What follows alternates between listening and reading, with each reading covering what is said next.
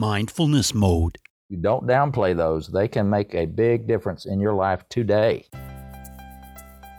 Mindful Tribe, I'm sure you have had an opportunity to listen to certain kinds of music that just reached your heart. It inspired you, music that just you maybe didn't know why, you had no explanation, but it just spoke to you. Today, I'm honored to be with a man that has had that happen many times through his listeners, because he is a composer and so many people have been moved by his music, and especially one of his pieces, but he has composed many pieces, and his name is Dave Combs. Dave, are you in mindfulness mode today? I certainly have. Since I woke up this morning, I have had my mind on mindfulness. Dave, it's such an honor to have you on the show. I'm very excited. Speaking of mindfulness, what does mindfulness mean to you? I think for me, it means staying focused, being in the present, being able to mask out the distractions of the world and to really focus on where you are. And not just where you are, but also where you're heading and what direction you're moving and where you want to be. It's really a matter of trying to disciplining yourself to be focused and to be able to put yourself in that mode and mood, if you want to think of it that way, practically anytime you want to, and have the techniques and tools around you that will enable you to do that. Whether that's, a place that you go to, or a music that you put on your headset and close your eyes and listen to, and all of a sudden the rest of the world's just gone, and or whatever you do to put yourself in that place that is your safe place, your calm place, your peaceful place, where you can concentrate, and only good things can come out of that, because things will become clearer for you, and your decisions you're trying to make become easier to make because you're thinking clearly. And I get, maybe that's a long-winded way, but to me, that's what mindfulness means. Well, it's interesting that you explain it that way, because speaking of places you want to be, when I did research and learned about your story, it sounds like for a long time you were living in a place where you really didn't want to be. Can you tell us about that?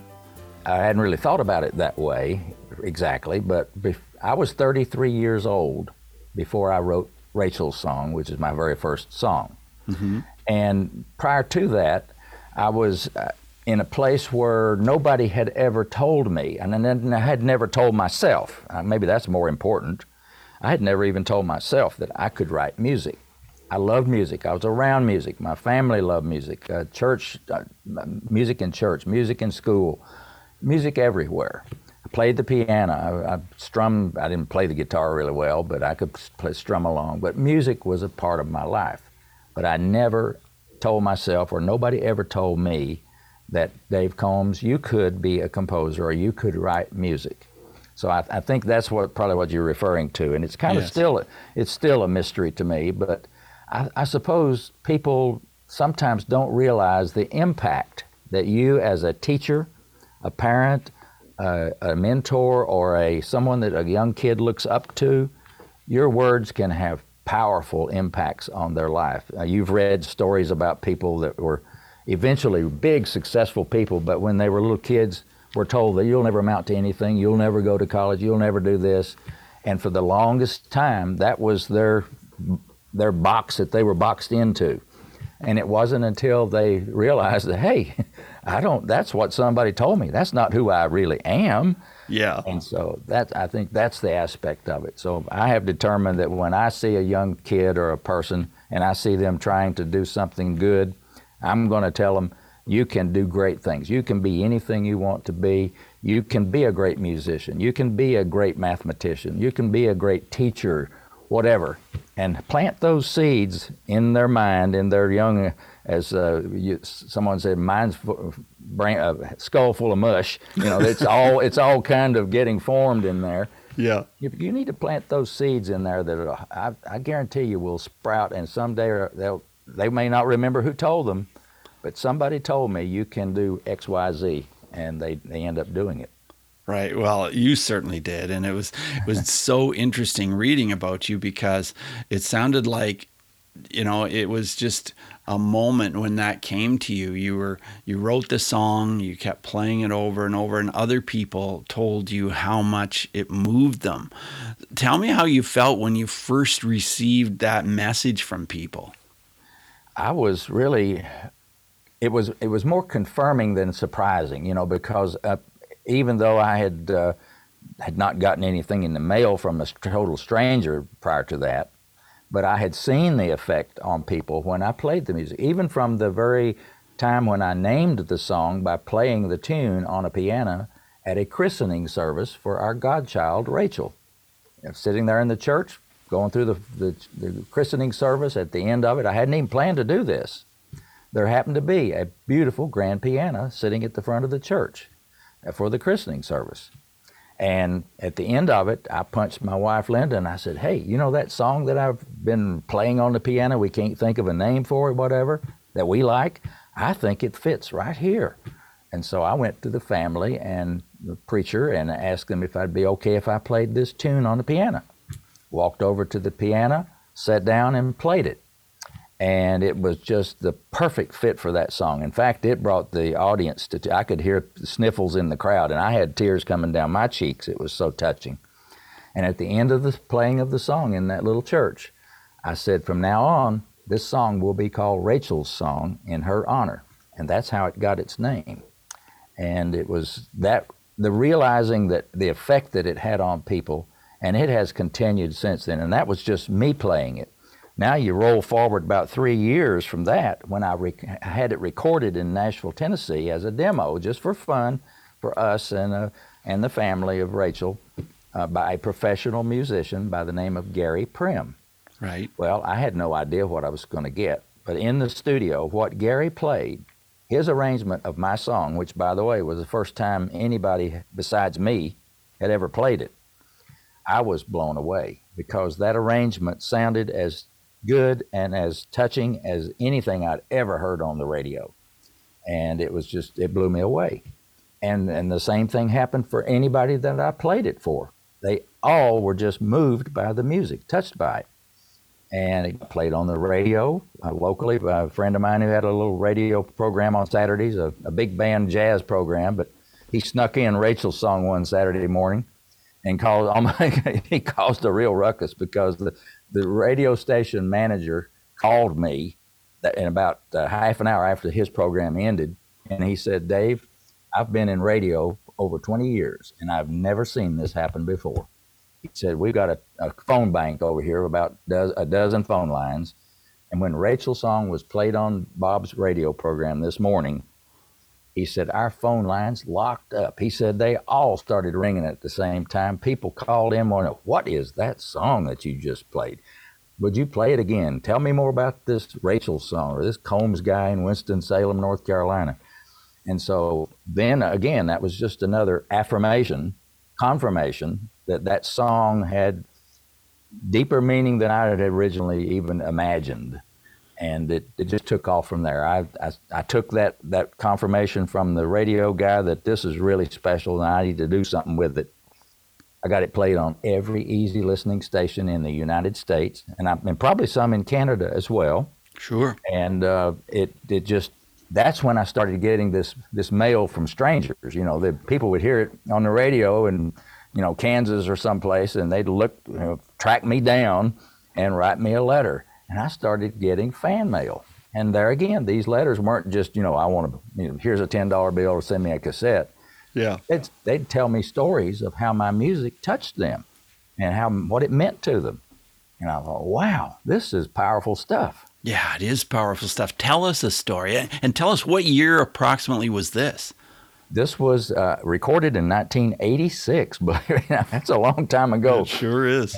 It was back before the internet. We didn't have the internet. We didn't have cell phones. We didn't have email, all that. We were just mainly U.S. mail was the way we communicated, and lots of easy listening radio stations. We had about 400 of them back then. I think there's 4 or 5 of them maybe left. You're right. But anyway, that was 86, and then it just grew from there. I wrote, then I knew I'd written one song, and I people were saying, when are you going to write something else? When are you going to do something else? I want a whole CD. I want an album of that kind of music. So I did. I sat down at the piano, and sure enough, I could write more tunes. They kind of came really quickly. And so by 1988, I had enough to do a whole album of music, and it's Rachel's song. This is the same album, and it has Rachel's song, of course, on it, but it's other songs that I've written. Then I had a CD and cassette tapes that I could sell to people when they wanted to take it home. And then that just rolled. I got more and more. Everybody that bought the music, they were wanting, when are you going to do another album? Yeah. So I did. I had to sit down at the piano and wrote more. And I sat down and wrote over 120 songs over a period of about 15 years, producing an album a year with Gary Prim as the artist in Nashville, Tennessee. He always would arrange and perform my music. And the albums that we created had the same kind of reception from people that just would pour their heart and soul out about how the music had taken them to places, and they didn't know the term mindfulness back then. I'm not sure who coined that term, but it was the same thing. It basically made them able to have peace and calm and add some sense to their life. Many people, are living in a very stressful situation, whether more than ever. More than ever. And some people's home lives are absolutely horrendous in terms of the stress. Yes. And when you can offer them something that can help, at least in some small way, bring that level of stress down a little bit and have them at least some time of peace and quiet, or at least peace and concentration and feeling at ease and safe. I think it's the safety feeling. You don't feel like people are at you all the time. That's critical. So over the years that my music has done that, and that's really my mission for all these podcasts that I'm appearing on, is to spread the message about using my music for whatever situation you're in and have it help you if it can. And that's my mission. I just turned 75 years old, so I'm not looking to start a career over again, but I want to spread the music that I've created around the world even further. Millions of people have heard it now through the benefit of the internet and downloading and streaming, but there's billions of people who haven't. And that's part of my mission, is to just spread the word, and through platforms like this. And I know you've got a wonderful audience, and I'm sure after we're finished now, don't bail out of the podcast right now and go do it, but wait till we're finished, and then you go find the music and listen to it. Yeah, and you can find it easily. Rachel's song. It's very, very easy to find, and all you have to do is just log in and search up Rachel's song. And of course, you can always go to combsmusic.com as well. COMBS, combsmusic.com, and that's Dave's website. So definitely do that. Now, Dave, when I first connected with you today, you were telling me about a friend of mine who I've had on the show. And I call him a friend because we had a great conversation on the show, and he started Chicken Soup for the Soul with his partner. And that's Jack Canfield. Tell me about Jack and how he resonated with Rachel's song. Well, I was blessed to have spent 3 days at one of Jack's retreats a year and a half ago. And during that 3-day period, I got to know him, he got to know me, we became fast friends, and he loved Rachel's song. I never will forget. We went to a break, kind of a pause in our thing. We were all doing this by Zoom, so it was a virtual retreat. Yeah. And he, after I spoke with him and told him about Rachel's song, he had not heard Rachel's song. But we went for a break, and when we came back, he had gone to iTunes, he had downloaded it, purchased it, downloaded it, and he came back and he says, "Man, I listened to that song twice in a row." He said, "That is powerful stuff." He said, "That is such a wonderful piece of music." And before the 3 days were over, he said, he told me, first of all, he encouraged me to write my book about all these stories about my music. But he said, if with your permission, he said, I'd love to use Rachel's song as people come into my seminars about where he talks about mindfulness and being in the present and all those guidance things that he teaches people. He said, I want to use this music as part of my seminar. I said, well, you have my blessing, so please do. And he has.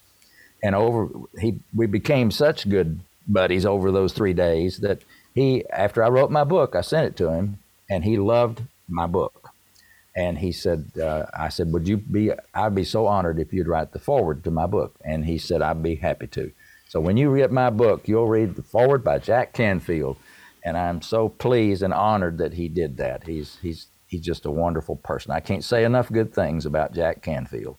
Well, absolutely. And your book is called Touched by the Music, How the Story and Music of Rachel's Song Can Change Your Life.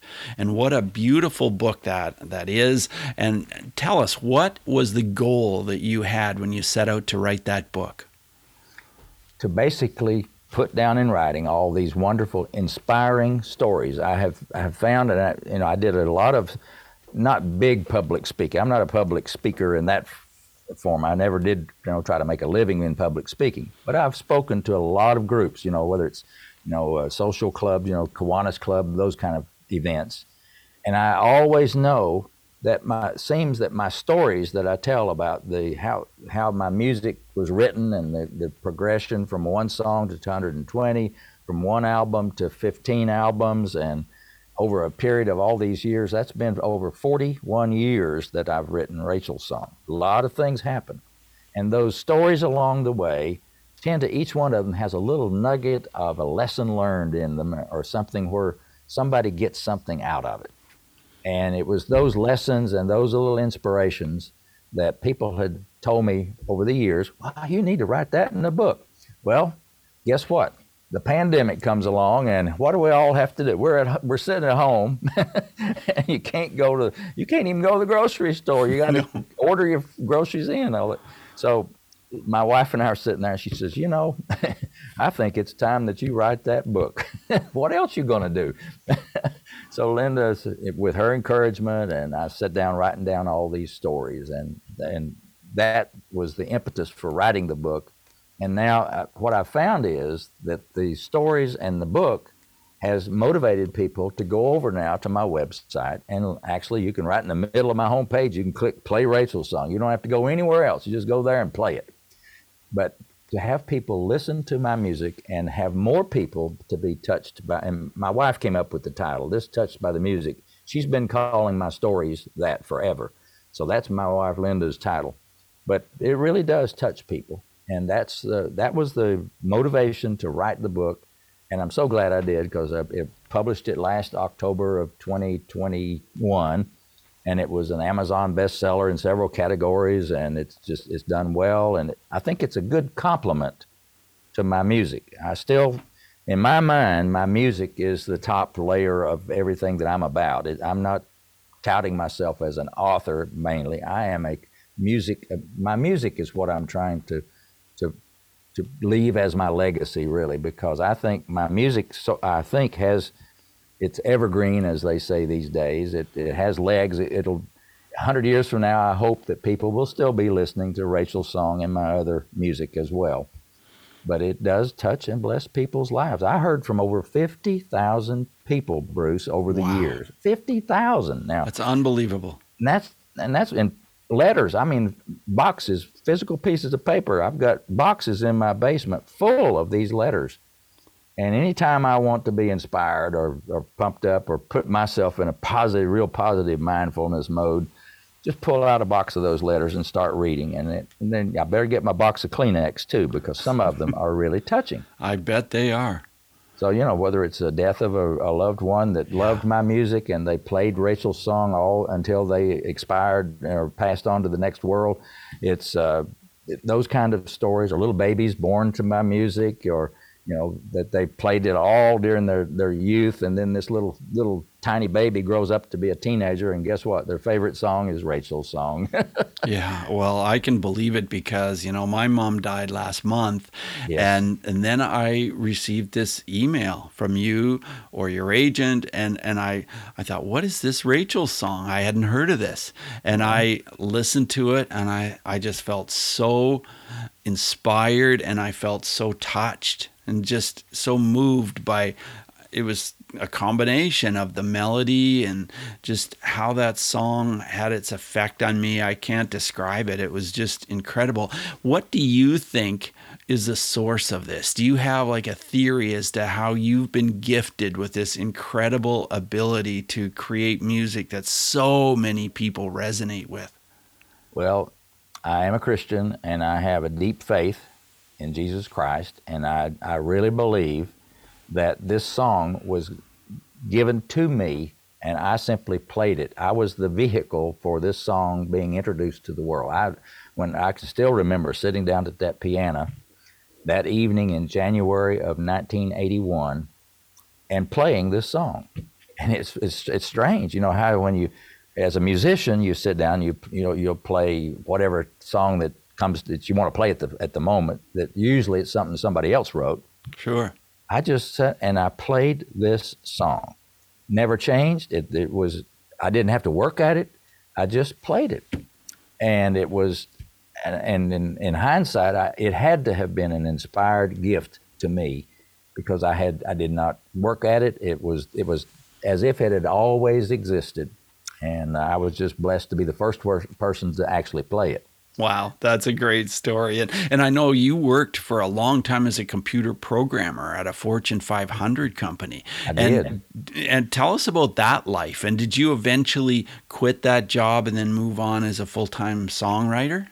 Yeah, I went to college as a math degree and a physics minor, and I worked in the computer center at East Tennessee State University in Johnson City, Tennessee, all 4 of my years in college. So when I graduated, I had 4 years experience programming computers. Well, the company was Western Electric. It was part of Ma Bell, the big Bell system back then that made everything to do with telephones and your phone calls. Yes. And they hired me as a computer programmer right out of college. And I loved it because that's exactly what I love to do. It's even to this day, I still like messing with computers and everything. I'm a technology nut, I guess you could call. So I worked in technology. I did programming for a couple of years. Then I got moved up into management. But every job I ever had dealt with technology. And it was ironic. I was thinking about this the other day. It is so ironic. And probably it's probably one of those God winks that God did. It's one of those, he put this in place. Yes. One of the places that I was having to travel to in my job at Western Electric was Nashville, Tennessee. Right. I was putting in software in a factory in Nashville, working there during the week. And that was when my wife, Linda, says, well, while you're in Nashville, why don't you get a demo recording made of Rachel's song? I said, oh, it's a great idea. Yeah. So, make a long story short, I did. I went out one evening and I found a studio, and the person I met in said, you need to get in touch with Gary Prim, and he's a great musician that'll do a great job for you. He gave me his phone number, and I called him, and we lined it all up. And on August the 22nd, 1986, Friday evening at 6 p.m., I'll never forget it, I met Gary Prim at this tiny little studio in downtown Nashville to record the demo of Rachel's song. And what I heard Gary create in that studio absolutely blew me away, because I had never been in a studio. I had never heard of any other musicians play Rachel's song but me. Mm-hmm. Had no idea what to expect. But what I got out of that recording that night from Gary Prim changed my life, because what he created of my music basically is the same demo recording that you're going to hear when you push play Rachel's song on my website. Has not been changed, no remixing, that was the demo recording. And everybody that I played that recording for just absolutely loved it. I mean, they just couldn't get enough of it. Got it played on the radio. Same thing happened. And people started calling the radio stations from all over the country, tracking me down. I started getting fan mail from all around the country. And the song took on a life of its own. And I realized that this song was meant to touch people's lives. Yeah. And I can't tell you how many of those 50,000 letters are so special. And I had 3 or 4 people attributed my music for saving their life. Wow. You know, there were people, I suppose they were near suicide or whatever, and for whatever reason, this music saved their life. I had alcoholics that wrote me and told me that my music helped them maintain their sobriety. It gave them enough peace that they could finally get a good night's sleep. Apparently, sleeplessness is a huge side effect of alcoholism. Yes. And so my music apparently just calmed that down. And well, anyway, it's just those things were just such a blessing that was amazing that eventually when I got my music sold through gift shops, big box stores wouldn't have anything to do with me. I could not sell my music the normal way. I had to create my own way of selling my music. So I found gift shops that would play it, and people would hear it and buy it. That was the way it.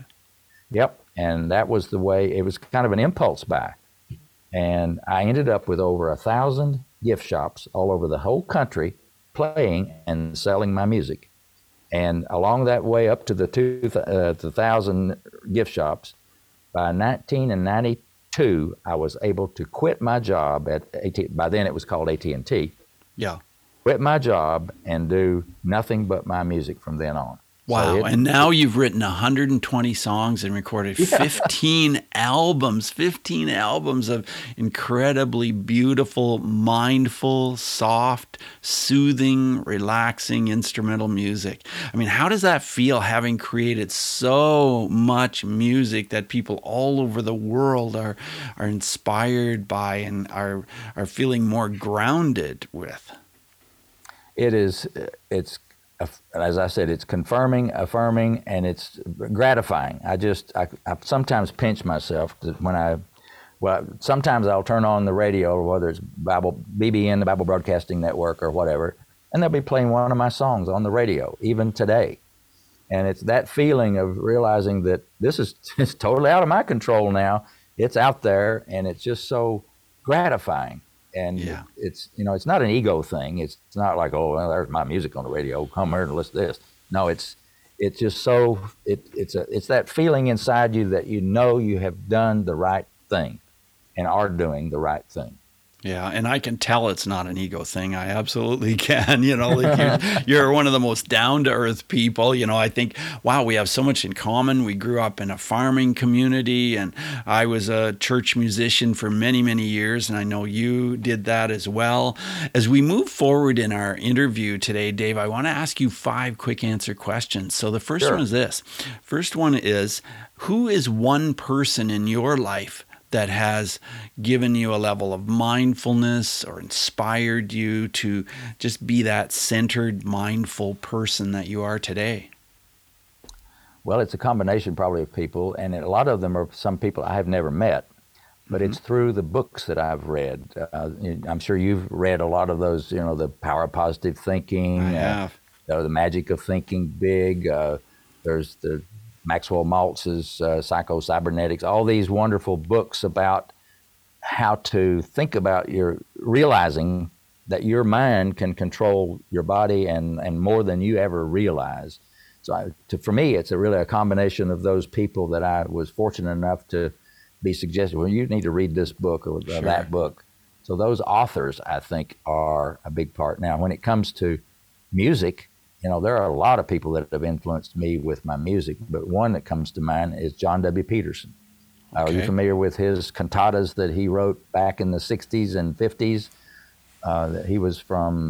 He worked out of Chicago, I think, mainly with the Singspiration group, but his cantatas were just so impactful on my life in church. And I, as a choir director, I eventually conducted, I think, every cantata he ever wrote.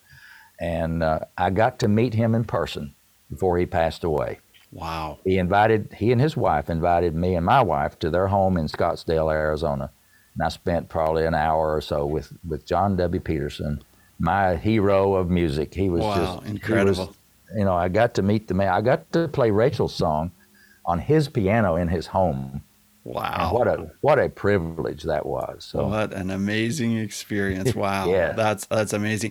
Tell us about your emotions and how mindfulness and working in this field of mindful music, how has that changed either your emotions or how you deal with your own emotions? Well, when I need to basically relax and calm down and become in a mindful mode, I'll sit at the piano. That's my mechanism Some people will, go to their quiet place and close their eyes and say their mantras or whatever they do. I sit at the piano, and sometimes I don't even play a tune. I'll just play a chord. And the piano, I love my Steinway grand piano. It has a wonderful sound up here in my family room. And I'll just play a chord, and that grand piano, it will sound for about a minute before the sound completely dies away. And there's something about paying attention and trying to say, do I still hear that tone? You're hearing it fade away. Yes. And as you're doing that, I don't know what it does. It just does something to you to just center you and help you focus. I totally agree that it does. Yes. I have a grand piano myself, and a small baby grand piano, Yeah. and I just feel the same way. I just sit down and play it and relax, and it just gives me that peace and that feeling of being grounded. I want to ask you about breathing, because a lot of people on my show, we talk about breathing and how that affects you, and whether you have a certain way of deep breathing when you want to relax even more. Do you have any comments to share with us about breathing? Well, I do know that I've read a lot about the power of slowly exhaling. Yes. You can and just slowly breathe out. That will help. It'll bring your heart rate down and help bring your blood pressure down. And a lot of us these days have our Apple Watches, and it has a breathe function on there where it will guide you as you inhale and you exhale in a very slow rhythm. And that does help, I think it helps you relax and focus and become more mindful. Yeah. Yeah, I definitely agree with that. And, your book is wonderful, Touched by the Music.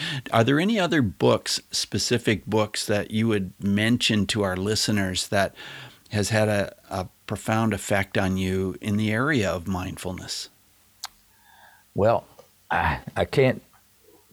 I always keep this book right by my side. You're probably familiar with this. I am book very familiar. By our dear friend Jack Canfield. Yeah. To me, this is like the Bible of success and the principles. And there's so much of this in this book that talks about mindfulness and things related to mindfulness. And if somebody wants a PhD in how to succeed in life, this is probably, you take this and the Bible, and I think you're all set for life. So, right. The Success Principles by Jack Canfield. What a fantastic book. It is. Yeah. And there's another little book here that I think is really good. Have you read this little book? I have not, no. It's by Squire Rushnell. And I haven't met him. I'm not plugging his book for any reason, except that it's meant a lot to me. But it's When God Winks. He coined the term God winks. Mm-hmm. And the whole book is about these wonderful little stories about things that happened in people's lives that in hindsight could never have been coincidence. And so he calls them God winks. And so in my book, I cite a number of instances where I had my share of God winks, things that happened that I couldn't have planned it. If I had tried, I couldn't have planned it any better. And so that's a great little book for inspiring you to look at your life a different way and look at the things in your past that have happened and realize that there's a greater power than yourself that is moving you in the right direction. And sometimes you just have to be mindful and in tune to what you should do and the direction you should go and listen. And sometimes listening is kind of a funny thing. When you're looking for inspiration and guidance, like if you really have a tough decision to make, you'd like to have somebody help you say, well, yeah, you've made the right decision, or this is exactly what you need to do. And sometimes that doesn't happen the way you think it's going to. I remember the day that I was trying to decide, when do I quit my job at AT&T? Leaving a Fortune 500 company after 22 years, that was a huge decision. I was walking away from a career where if I stayed there, 25, 30 years and whatever, I'd have a great retirement and all this benefits and everything. But here I was, 22 years old. My music was taking off like a rocket. And I was trying to decide, how will I know when it's the right time to turn in my resignation and just stop working at the AT&T? And I was sitting at church one Sunday morning, and I realized that week I had gotten a letter from a a fan who didn't know me, I didn't know him. All he said was, Dave Combs, writing music is what God put you on this planet to do. Signed his name. Wow. And I thought, and I almost laughed at myself and allowed to sit there in church. And because I had always been praying for, send me a sign, let me know. I was expecting a burning bush or a bolt of lightning. I don't know what I was expecting, but yeah. And then I was chuckling to myself because I had gotten mailboxes full of these kind of letters. And I said, oh, Lord, you must think I am the densest Christian on this planet. You've sent me 2,000 letters telling me what I need to do, and I hadn't been even thinking that was you talking to me. Yeah. And so I said, okay, I got it now. That Monday morning, I lined up lunch with my boss, handed him my letter of resignation, and I've never looked back. So. Wow. That's such a great story. I want to wrap up the interview. I know that as an app, you mentioned the breathing app on your phone, but I want to wrap up the interview by asking you about the mental bank, which I know is something that we both like to talk about. Tell us about that. Well, it was back I think the book was written in 1987, if I'm not mistaken. And when my wife and I heard about it, we were intrigued because we'd read all these other books that we were talking about a while ago. And so we were really steeped into knowing that you need to really absorb all these new ideas of how to use your own mind to grow and succeed. And this book came out called The Mental Bank. And Linda and we got a copy and we read it and said, well, this sure makes it's along the same principles of what the mind can conceive and believe it can achieve. I forget who said that, but somebody really famous said that. Yeah. And it's true. And so we bought the book, and it was so cleverly done. You literally you sat down and spent your time focusing on what do you want to be? What do you want to accomplish? And what do you want your life to look like? And then, okay, what's it going to take for you to get to that point?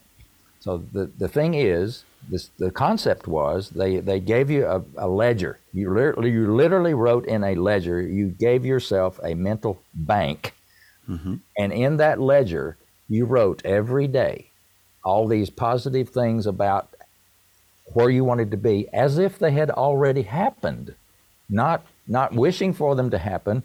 And I can remember. One of the things I wrote in my mental bank was that I received 500 letters in my mailbox today telling me how wonderful my music is. I had never received a letter at all at this point. Oh, wow. And so I did this, and I received this, blah, blah, blah, and my music was played on radio stations all over the world, and wrote those in my mental bank. And every day I repeated this. And those things actually happened. It was years and years later, but what I wrote in my mental bank, those things, I look back and I can go back and find my ledger, and that happened, 2 years ago.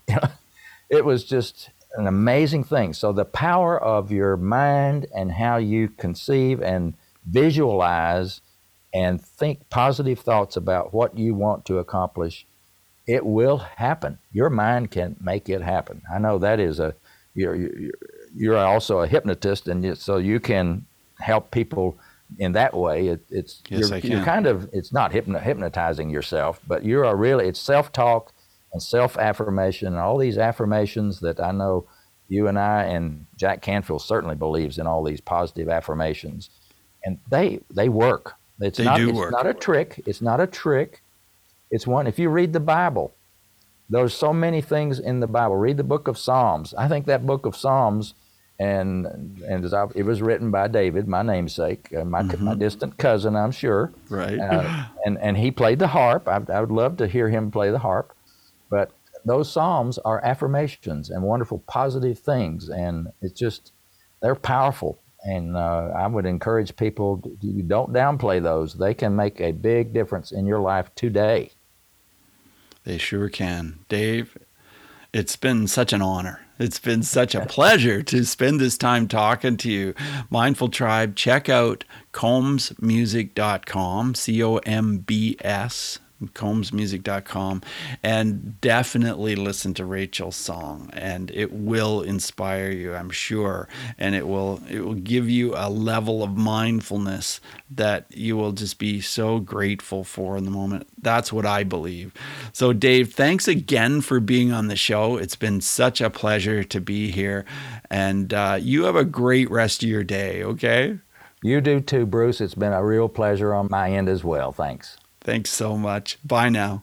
Bye-bye.